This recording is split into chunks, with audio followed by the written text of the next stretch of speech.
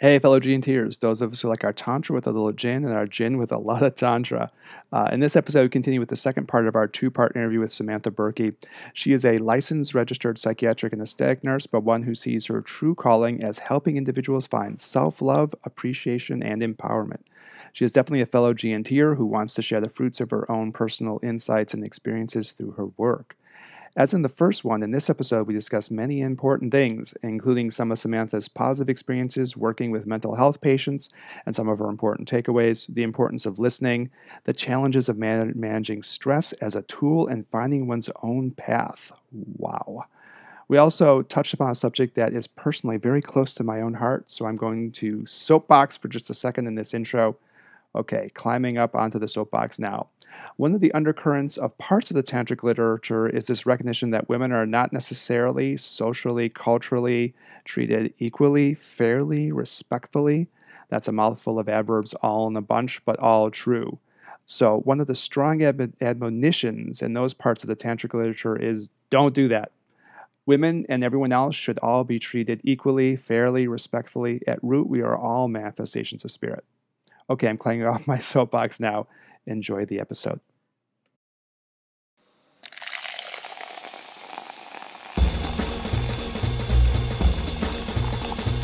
Welcome to Gin and Tantra, spirituality with a twist. The podcast that takes Tantrism, Buddhism, Taoism, Sufism, Kabbalism, Shamanism, Chinese medicinism, and all of the other isms we've been influenced by, and blends them into a tall, crisp, cool cocktail your spirit has been longing I want for. you to get together. Now, isn't that refreshing? I want you to get together. So we've kind of been highlighting a lot of these, factors, right? These sort of negative life factors, negative emotional factors, or difficult factors. I won't even call them negative. I'll just say difficulties that people, experience in their life that would drive them to, seek mental help for their mental health, right? But if we could shift our conversation a little bit, and Sam, I'd like to first hear from you, and then I think will be a nice little ability for all of us to discuss.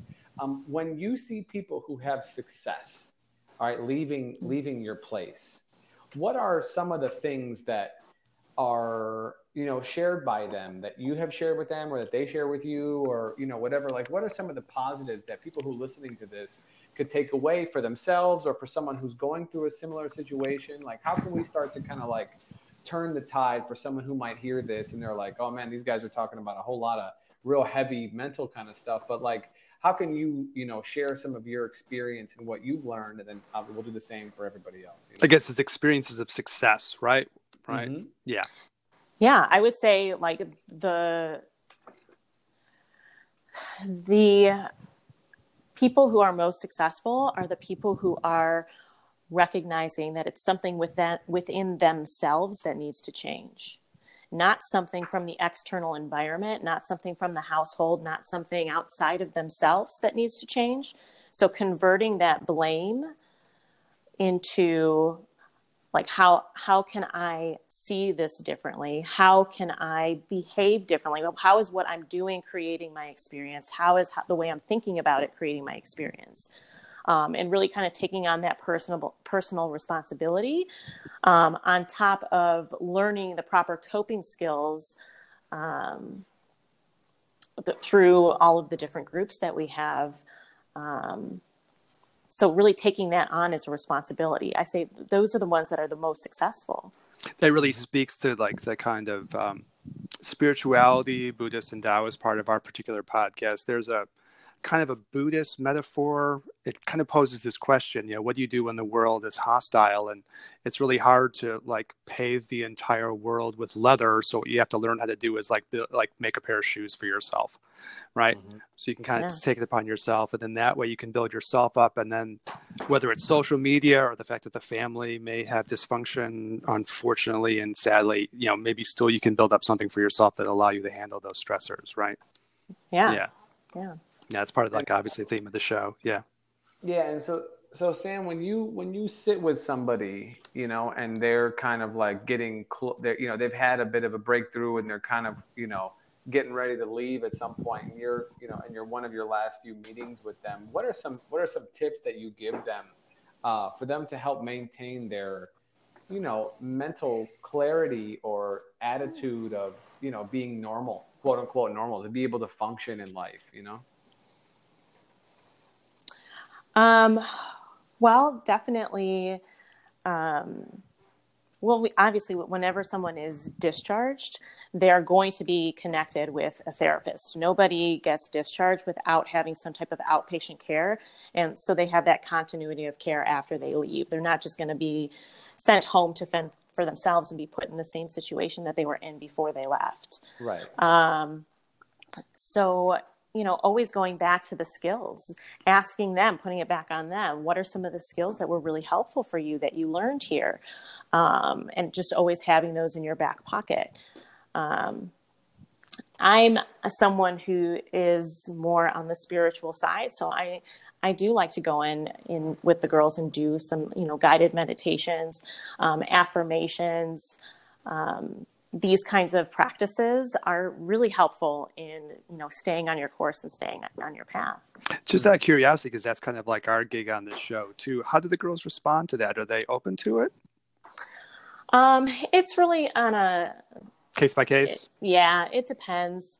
And it also depends on where they are, when in their treatment. It's not like on their first day, like there's no way. They're not in a place to be receptive to anything like that.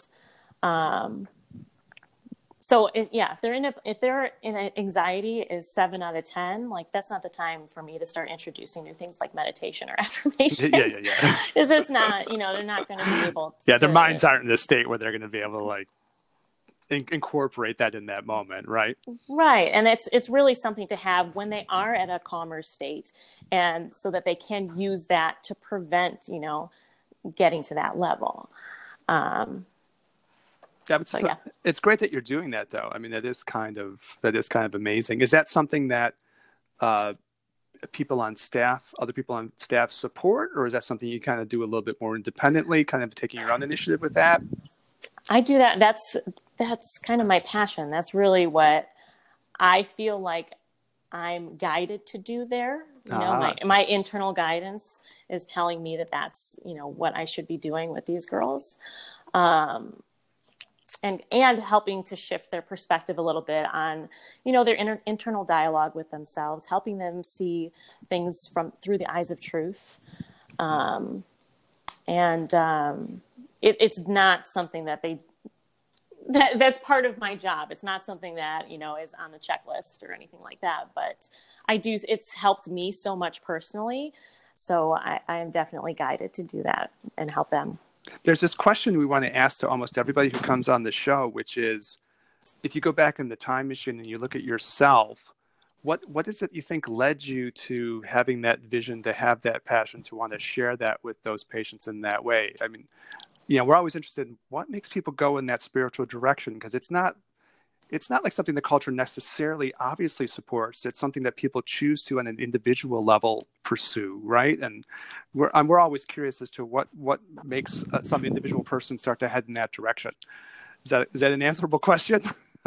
That's a hard one, because it's been a long journey for me, and it was actually probably I can see myself in these girls. I was one of them. Maybe I wasn't self-harming or anything, but a lot of the emotions that they're experiencing, and what they're feeling, I can see myself in them, and feeling that way for most of my life, and never being diagnosed with anything or never being medicated, but recognizing that I had a very similar thought process to the things that they're sharing with me. I know that thinking that way definitely made me feel the same way that they're feeling right now. So living that for so long, and then honestly, plant medicine has really helped me kind of break through a lot of barriers of limiting beliefs, and allowed me to experience a lot of connection to to source, universe, God, whatever it is that you want to call it. But I was an atheist. I was raised to be atheist most of my life. And I had my spiritual awakening, I guess you would call it, maybe just 2 years ago. So it's fairly new for me. And still coming, still on the way. That's pretty awesome. That's pretty awesome. So you say plant medicine, is that sort of the shamanic aspect? I know you and Daniel know each other so well. Is that kind of what happened for you, Samantha? It was an ayahuasca experience. Yeah, the shamanic part of the show. Oh, that's fantastic. But the thing is, you had already been decided to be a nurse. You had already decided to be a psych nurse. Right. So all of those, that's true. All those things were in play. I'm not downplaying your experiences. I'm just saying you were already on your path. It's just that became more clarified as to how you would how you would be a practitioner from that perspective. But you had already chosen to share your healing desires with the world. Right. That is true. I was just more so thinking about how I wanted to be able to financially, provide for myself while I could still be in a position where I am caring for people. Mm-hmm. And I was super interested in the mind and the body connection. Mm-hmm. I had no interest in psychiatry going into nursing school. My mom, coincidentally, is a therapist, a licensed therapist. And she apparently knew that I was going to be in psychiatry, but I had no idea. And it was my experience from school being on the exact inpatient psychiatric unit that I'm working at. It was just such an incredible experience. The staff was amazing. I liked the one-to-one connection. I liked that belly to belly in front of someone, helping them and really listening. I think that that's a huge thing that people don't feel listened to enough. And being able to do that and be that ear for people, definitely, guided my decision to go into psychiatry for sure. But I had not been meditating when I first started there. I had not been into my spiritual practice. That happened maybe 6 or 7 months into working there. And actually it started because I was coaching people or telling them, oh, these are some things that you should do, right? These are some coping skills. Have you tried meditating? Have you tried squared breathing? These are things they teach you in nursing school, but I had never actually done them myself. So I'm like, oh, why don't I give this a try? I've been telling my patients to do this. Why am I not doing this? And then it kind of opened up this whole new world to me. So that almost sounds like there was two kinds of things. There was one kind of engaging in some of the meditation stuff that was good for you. And it was also sort of these breakthrough experiences that were more shamanic that sort of said, oh, there's more to this. Maybe there's a different way of looking at the world than how I thought about it before. Maybe how I was raised to think, I was raised to maybe be an atheistic person, but maybe there's more mystery in life than that, or something that happened because of these breakthrough experiences. Does that seem about right? Yeah. And I think I always had it in my mind that I had been working out. So I was working on my body, and I had gone to college, which is something that I, did later in life and was really striving to do. So in my mind, I was working on my mind and my body, but I was missing the soul piece. And I knew that deep down inside, I knew that piece was missing. And I didn't really understand how to get through from, well, I don't really believe in God, but how do I still work on this aspect of life, And I was so grateful when I guess it happened for me, because I knew there was more, but I didn't really know how to grasp it when I couldn't see it. Yeah, we were talking with, in one of our previous episodes, we were talking with psychologist friend of ours, Samit Kumar. And those moments of transcendence, so you have a moment of transcendence and it opens up other possibilities for you, right? They're the transformative aspects of life work that way. Yeah. The other part that really, I'm sorry, Daniel, the other part that really resonates me, just on the spiritual side is, and Daniel and I talk about this a lot here, is there's this kind of Buddhist concept of the bodhisattva, which is you want to go and do compassionate things to help other people. And if you're going to be a nurse, obviously you're engaging in a compassionate activity to help others. It's what they call a bodhisattva activity. But what really hit me in what you were saying too, and I think maybe Daniel and I, you and I both felt this way. There are things you go through yourself. Like you said, you can see yourself in these girls and you sort of understand what they're going through. You can take your own experiences and kind of turn them around. You grow from them, you learn from them, and you also have to help other people who might be going through the same thing, right? Oh, yeah, absolutely. That's the bodhisattva side, yeah. So let me ask you, Sam, if you can, and I'll put you on the spot here in a second. If there was someone who was listening to this who either was themselves or knew somebody who was in the demographic that we were talking about today, we'll say, teenage, 11 to 18 or 12 to 17, boy or girl, whatever, we'll leave the gender out of it, but just that age range, very affected, very concerned with, social interactions, families, views of them, trying to find their way in life. And they were having a tough time mentally, right, where they were experiencing some anxiety, some depression, maybe feelings of worthlessness, as you mentioned earlier, guilt or shame, maybe even feelings of, that their life doesn't have value and, possibly even self-harm. But, anywhere along this road, what would you say to that person to, get them to, change their mindset a little bit, on how things are, or where could they turn to? How could they, just some basic general advice? Because I do like to be able to provide people with some tangible, information, you know what I'm saying, to where they can take it and listen and use it. And so this is why I wanted you to come on, because you and I talk about this so much on a regular basis, the sort of mindset work with people. And one of the, I was sort of looking up stuff earlier, and there's this, we always call it stress management, right? And how to manage stress. And while I think the idea is good, I think the labeling is terrible.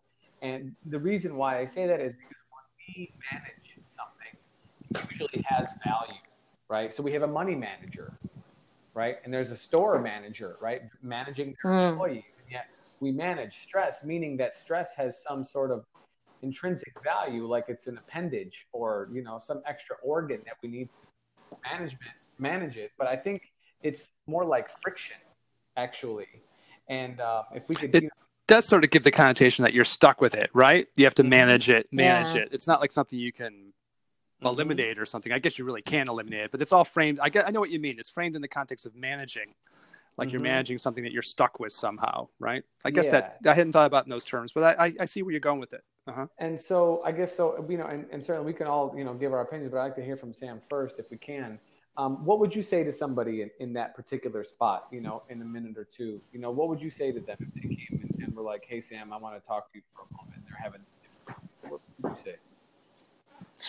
Well, that's kind of tricky because I do work on a one-to-one basis, and it's usually situational. So my response is usually dependent upon exactly what it is that is going on. But I guess the number one thing would be to return back to, who you really are. And that exactly who you are. You know exactly who you are. You don't need to look outside yourself, and just kind of finding that quiet space to move within, take some deep breaths. I don't know. I guess it really depends on the person and the relationship that I have with them. I think that resonates as an overall idea, though, whether it's spiritual or psychological, that you have to be able to find that place within yourself, right? It is kind of like I may not be able to pave the whole world, but I can make myself a pair of shoes kind of a thing, right? I can find a space within myself, And I think as far as the theme of this show, being the spiritual paths and all that, there is this idea that there's some core element of people which inside of every person where they can find joy and peace and even bliss if you can find that spot in yourself. But you have to be able to kind of turn in to do that, and that's the first start of any of this, probably. Yeah. Yeah, I mean, I think the turning inwards is important, and I think for some people, well, for a lot of folks, that part of themselves hasn't been, they haven't been taught, to do that. Number one, it hasn't been valued in the way that it could be. Number two, and when they do that, it seems like it's a retreat, like it's a failure, as if the external world is the only place in which you can go for solace. It's the end of all the equations, is engaging on the outside. And we are people who we do have to engage in the outside world, but it's not the end of it's not the end of the road, and ultimately our experience, we have to have some impact on it, so regardless of the pressures that we're getting from our friends or our family or whatever, I think to your point, Sam, we do have to find out who it is that we are. And everyone knows themselves more intimately than anybody else ever can, right? We are our own best friend for sure. There's no, you can't argue that point. And to be able to use that as a strength and accept who you are, right? Because shame and guilt, like we talked earlier, are aspects of non-acceptance, either things Yes. you did or didn't do, but accepting yourself for the being that you are is the first step for me, I believe, in trying to come to terms with where it is that you're at in your current situation. So you may not be able to change it. You may not be able to change your family, if you're younger. They make all the money, and you're stuck in school and you can't get a job or move out yet. And so how do you manage that? Well, I think part of that is just understanding who you are first. Because if you're unable to do that or have a difficult time doing that, then it feels like everyone else is dictating who you are and you're just some sort of like box of reaction. Right. Well, and to be clear, I would never just say that to someone as they were leaving as advice without having prior conversations like that, like, so it's not like I'm just sending them off saying that without any type of precursor. Like, this has been going on for some time, like 30 days plus, and having some deeper conversations. And, sometimes parents can be kind of rough and tough and not understanding and not providing a space where their children can make decisions and can, maybe they made a mistake in the past and now the parents are so restricted because they're afraid that their child is going to make that mistake again. But that kind of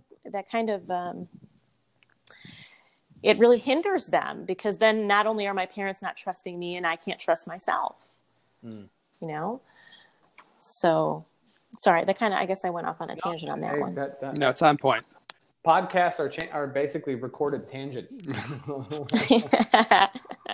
Awesome. That was near enough to target, right? That was on target. Yeah, we're close enough for to be an improv musician. You're good. Yeah. Daniel, there was one other part of this that I wanted to throw in, just because of the specific population that Samantha's working with, and this is just a little bit of tantra.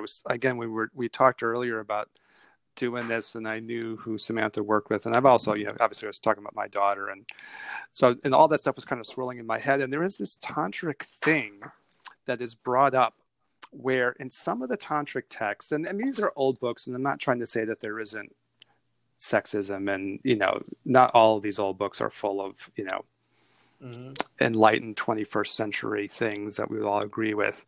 They're older things, sometimes written in flawed cultural settings, but there is this underlying theme, if you read it the right way, where there's a sort of acknowledgement that socioculturally speaking, women might be treated more negatively, treated more unfairly. And in a lot of the tantric texts, and there's a great author in this if anyone's interested, named Miranda Shaw. She talks about this. She has a number of books where this issue comes up in the classic tantric text.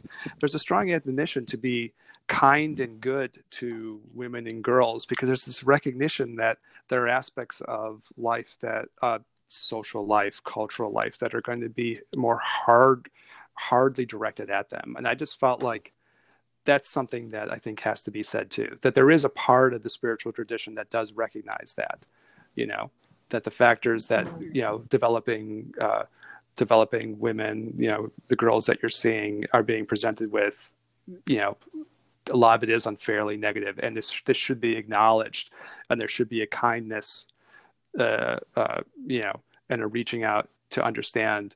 In this case, we're talking about teenage girls, but teenage girls are going through this in a way that is, wrong, but also can be spiritually acknowledged and should be they should be supported, especially because of that. So I just wanted to throw that out there as part of the tradition. It is there, Mm-hmm. Yeah.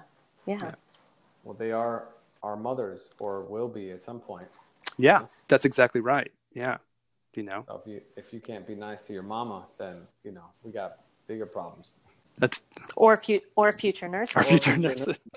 The people who are going to be taking care of you one way or the other, right? That's right. That's right. It's support when we need it most. Yeah. And I think, part of what they're talking about in that text, if I could even put some of my own brain on it, is paying it forward. Yeah. I think with the recognition too, though, that like there are parts of this that are unfair, right? Mm-hmm. Being unfairly directed. Mm-hmm. Yeah. Well, we try to support our women as much as we can, and I hope everybody who's listening to this supports all the women in your life as best as you can, whether that be through physical or mental ways or financial ways, whatever you can. It's good to support the women. I think they're more than 50% of the population, just in terms of a statistical perspective. So it's always a good thing to have that many folks happy as best as we can do it. Anything left for you guys, or you good? I'm good. I think that was my closer. I wanted to make sure that got said, because I was thinking, that's something that has to be said. It's like there is a part of the tradition that recognizes that. So that's probably my final out on this. Okay, perfect. All right. Yeah. Well, Samantha, thank you for being on. I know it was a little bit of rough going in the beginning, but I think it turned out really nicely. Definitely different than what we expected, but that's always nice, because surprises are good in life. So thank you for taking the time to do it. Eric, as always, my friend, thank you much. And thank you, Samantha. Thanks for doing it. Thank you so much for having me, you guys. Absolutely. And for Eric, this is Daniel. Thank you very much for tuning in. We'll see you guys again soon. Peace.